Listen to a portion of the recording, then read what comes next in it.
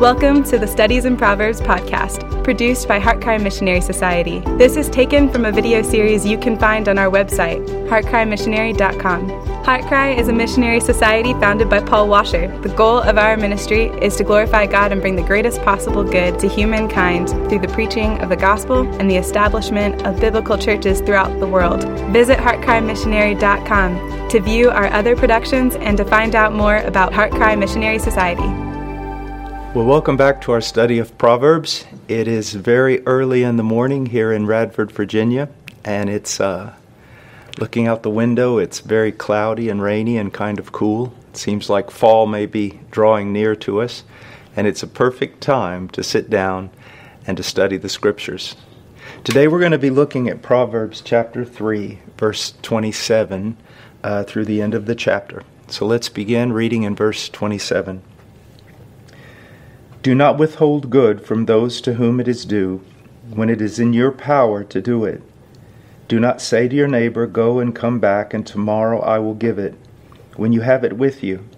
Do not devise harm against your neighbor while he lives securely beside you. Do not contend with a man without cause, if he has done you no harm. Do not envy a man of violence, and do not choose any of his ways. For the devious are an abomination to the Lord, but he is intimate with the upright. The curse of the Lord is on the house of the wicked, but he blesses the dwelling of the righteous. Though he scoffs at the scoffers, yet he gives grace to the afflicted. The wise will inherit honor, but fools display dishonor. Let's go to the Lord in prayer. Father, I thank you for this day and the opportunity to teach. I pray, dear God, that what we're doing here today will help your people, that it will not be a waste of time, that it will matter for eternity.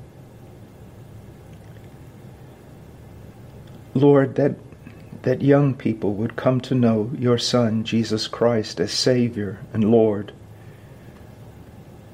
and that they would grow, that their generation would be wiser than mine, that they would be much wiser and more godly than I am, Lord, far beyond me. Oh God, raise up the young people that are listening to this, that their lives will just be a walking, talking demonstration of your grace. Oh Father, that's why we're here, to raise up a generation that would honor your Son. In Jesus' name, amen. And let's not forget that really is why we are here. You are so important to me as a minister, and you're so important to your parents and your pastors and your friends. But most importantly, we're here that you would grow in Christ and that God would be glorified, that He would be glorified in your life. Well, we're going to make a little bit of a change here in that most of the things that we have been teaching have been very, very Godward in the sense of our responsibilities before God. And even here, we're seeing our responsibilities before God, but we're seeing something beyond the vertical, and we're beginning to see something of the horizontal. Even if you study the Decalogue, now that's a big name for the Ten Commandments, you see two categories. The first commands are Godward, and the second commands, table of commands, are manward. And that shows us something that is throughout all the Scriptures, especially in the two great commands that Jesus sets forth in the Gospels. You shall love the Lord your God with all your heart, soul, mind, and strength. But the second is this: you shall love your neighbor as yourself. Now, so many people have misinterpreted that last command. They think that, well, I can't love my neighbor as I ought to until I first learn to really love and cherish myself. That's not what Jesus is saying at all.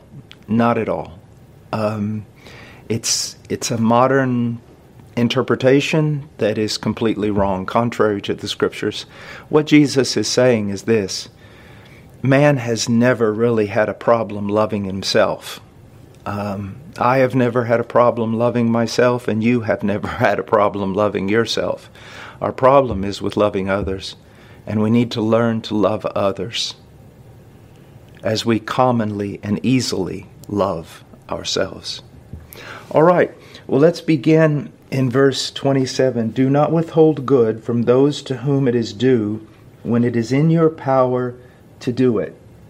Now, literally, the text is saying this: do not withhold good from its owners when the power is within your hand to do it. Let me read that again. Do not withhold good from its owners when the power is within your hand to do it. Now, the word owners here is literally those who have need to possess it. And there are two options. There are two possibilities here, and both of them are very helpful in order for us to be pious, to be Christ-like in our relationships. First, he could be saying, do not withhold good from those to whom you owe something, like a debt. And we have in Romans 13:8 a wonderful verse that guides us in that. Owe nothing to anyone except to love one another, for he who loves his neighbor has fulfilled the law. And the idea here is you need to pay your debts.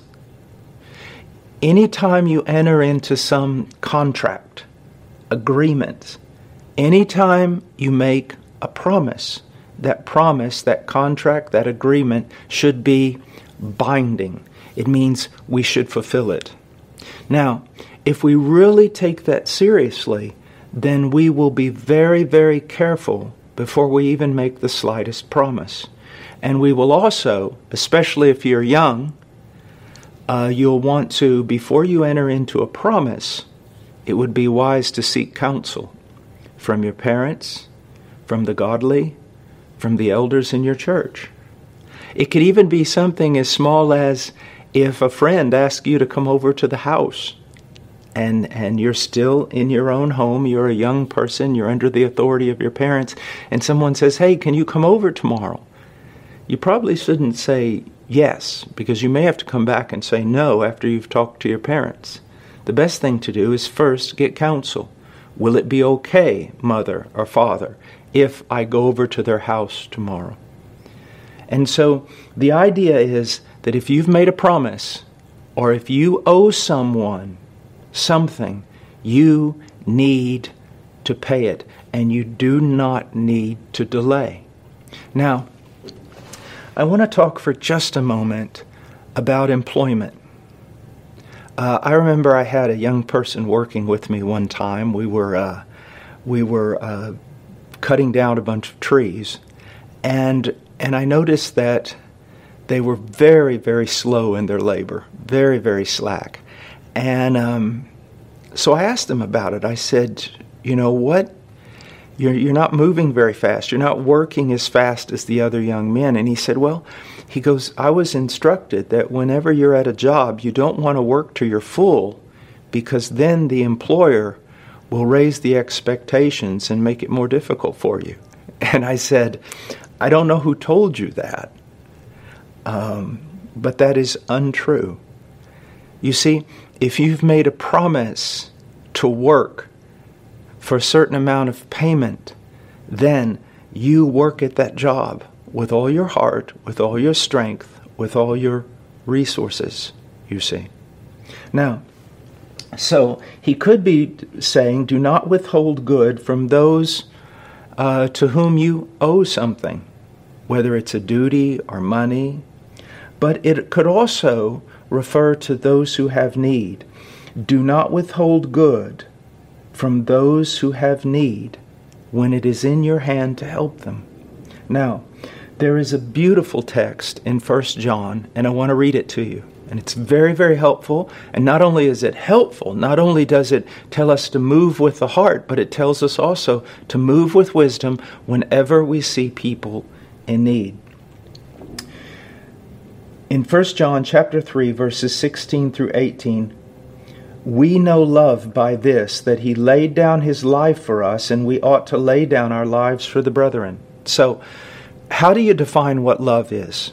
And really, this is what we're talking about. Even when you have an employer and you're working for him, if you work for him with all your heart, that's a demonstration of love. If you owe someone money and you pay them at the exact time that was settled upon, that's not just righteousness. That's also a demonstration of love toward that person with whom you had a commitment. Now, so how do we know what love is? Well, poets write about it, don't they? But Jesus Christ exemplified it. He showed us what love truly is. He laid down his life. When you enter into a relationship, do you know what that's for? Even a friendship. It's not to see what you can get out of that friendship. It is rather, you've now made a relationship which gives you the opportunity to live out the commands of Christ, primarily laying down your life in service for a friend. When you enter into a marriage contract, it is the greatest possible opportunity to say, I've made a commitment to this person, not so that I receive something from them, but I've made a commitment in order to afford myself a greater opportunity to show love, which means to lay down my life in service for this friend, even if they do not respond in kind. So, he says, but whoever has the world's goods, that is, remember in Proverbs 3:27, you have it in your hand to do good. You have the power to do good. Whoever has the world's goods and sees his brother in need and closes his heart against him, how does the love of God abide in him? Then he says, little children, let us not love with word or with tongue, but in deed and truth. Now there's so much here, but let's look at it. First of all, whoever has this world's goods. Now, the general application here is when you have the resources to help someone. That's the whole idea here. There are many things I cannot do because I do not have unlimited resources. But with what God has given me, whether it's working at the mission and a salary, or it's you getting an allowance from your mom and dad,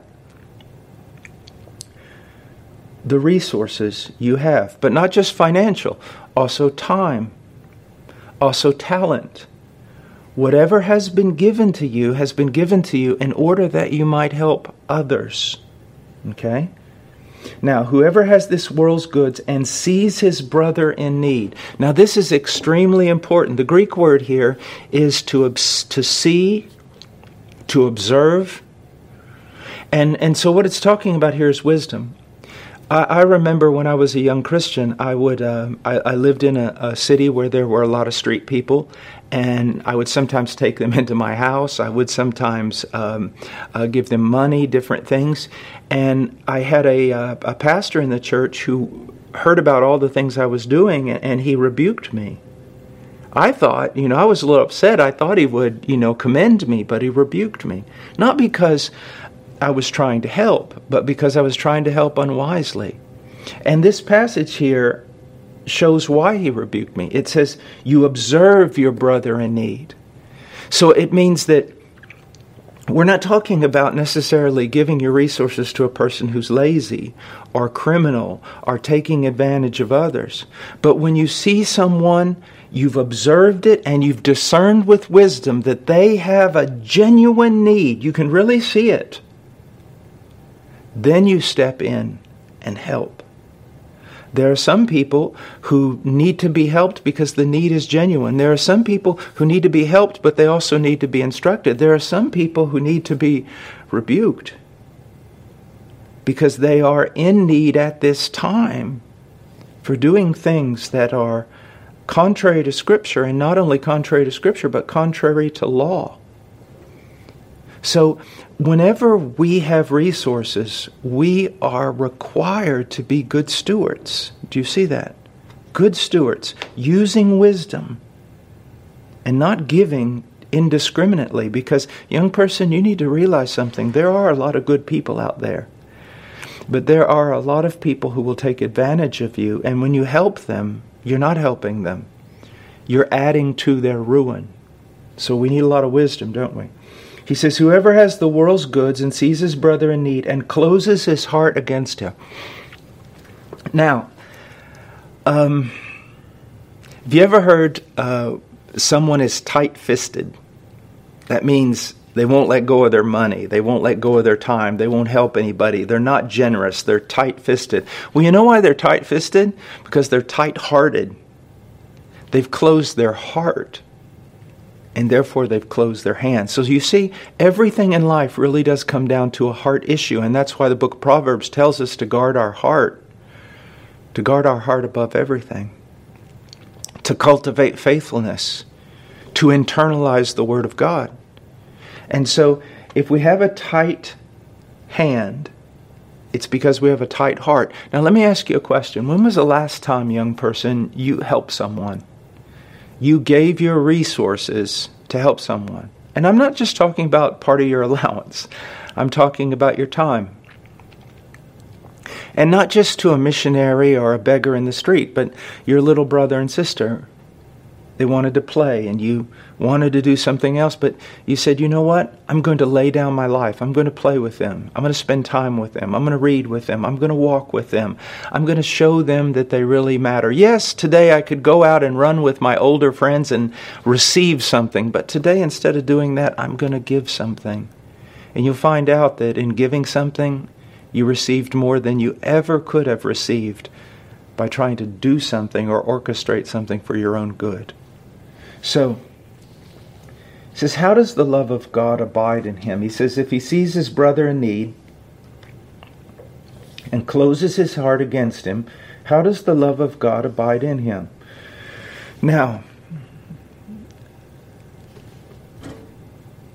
you know the old saying, you can't judge a book by its cover. Well, that's true if we're talking about someone, who may not look that appealing, or someone who might not be that finely dressed. We shouldn't judge someone that way, not at all. Because a person that is not quite as physically handsome might be the most beautiful person in the world on the inside. Someone who's not that appealing or pleasant may genuinely be a good and sincere person with great integrity.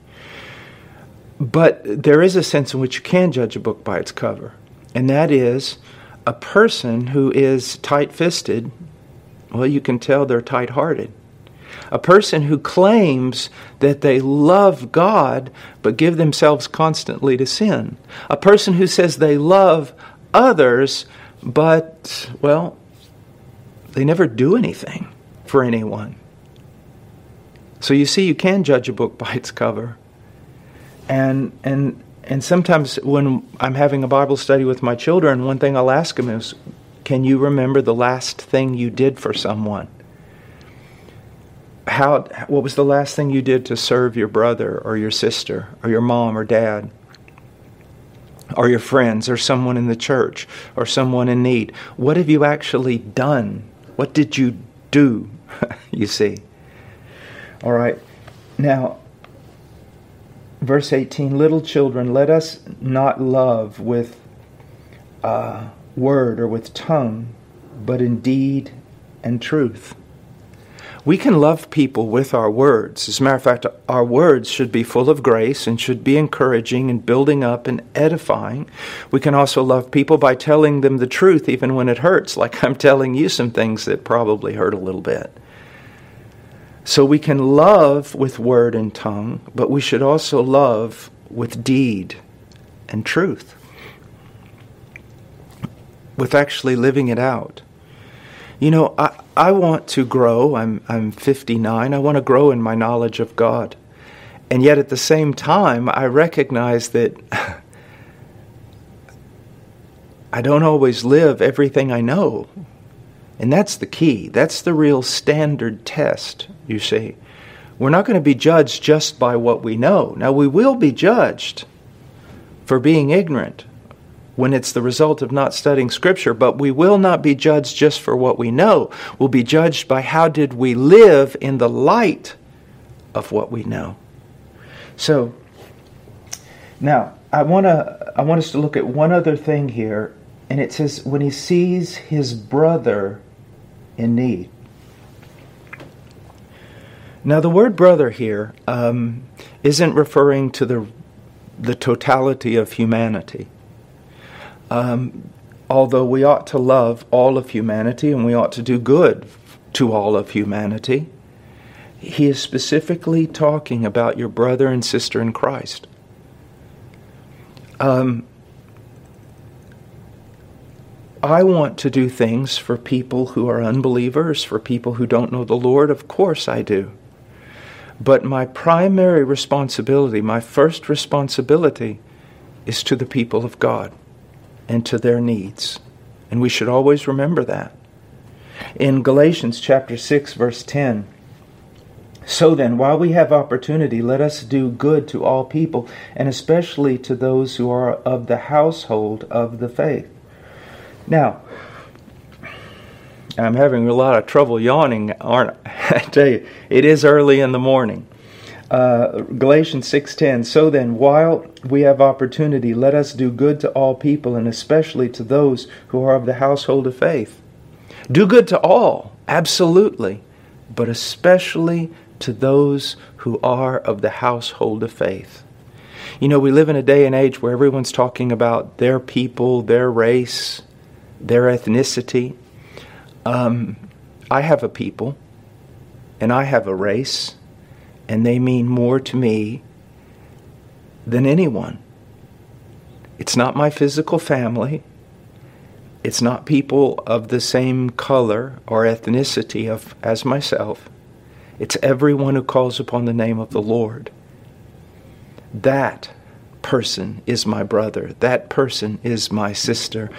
Whether they live in Scandinavia or Australia or Africa or the Philippines or China or South America or the islands or the Caribbean or Russia, everyone who calls upon the name of the Lord.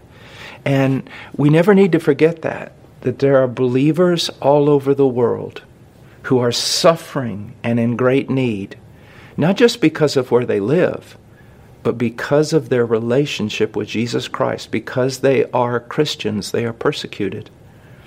And so how much more should we not withhold good from those who need it when it's in our hand to give it? When it's in our hand to give it. Now, let's look at verse 28. Do not say to your neighbor, go and come back tomorrow, I will give it.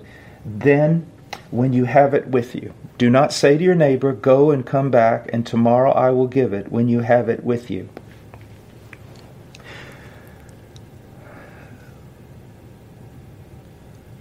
Sometimes people are so insignificant to us that they are just a bother. That we're doing something we want to do. They come and they have a need. But we would rather continue doing our own thing. And that's not just the people of God. It's not just the church. But young people, listen to me. Your little brother, your little sister. You've got your own things you want to do. And I understand that. And sometimes you should do your own things. And your parents maybe should intervene and allow you to do your own things. But to think that we can't spend time to tie a little brother's shoe, or to fix a little sister's doll, or to take them on a walk, holding their hand in the park, or to simply play with them. I can't tell you how many times I've been here at Heart Cry and worked, 10, 12 hours, only to go home and have a 4-year-old daughter waiting for me saying, can we play tea? Or she'll look at me when I'm in my study at home and she'll walk in the door and she'll say, don't you want to play with me? There's a lot of work to do, and if I get up from that chair, yes, I'm going to have to spend more time without sleep. But for the most part, it's exactly what I should do. I shouldn't say go and I'll do it some other time. Now, of course, there are times when that has to happen. But if it's happening all the time, there's something wrong. When you have the power to do it, do it. Because the opportunity may go away, and an opportunity missed is not regained. There's a passage in the book of Deuteronomy, and we'll close with this. You shall not oppress a hired servant who is poor and needy, whether he is one of your countrymen or one of your aliens who is in your land, in your town. You shall give him his wages on his day before the sun sets, for he is poor and sets his heart on it, so that he will not cry against you to the Lord, and it become sin in you. Now, you know, what's really big to someone else may not seem really big to me, and I need to be sensitive to that. You see, here's a case where there's a rich man who has much money stored up. He does not live day to day or hand to mouth, as we say. He's got money to last him for months and months or maybe years. But that hired servant, he gets paid every day. And if he doesn't get paid, he doesn't eat. I have worked in countries like that, still do, travel to them, I've lived in them, where a man goes out every day and his family waits every day when he walks through that door to see if he has money in his hand. They live from day to day, from hand to mouth. Now for that rich man, it may not seem very important. He can just wait. I could wait. Well, maybe you can wait, but that other person can't. And you need to be sensitive to the needs of others, especially when the Lord has blessed you and you have an abundance. You need to be very, very sensitive to the needs of others who do not have an abundance. But that doesn't just apply to money. Again, if some of you fathers are listening,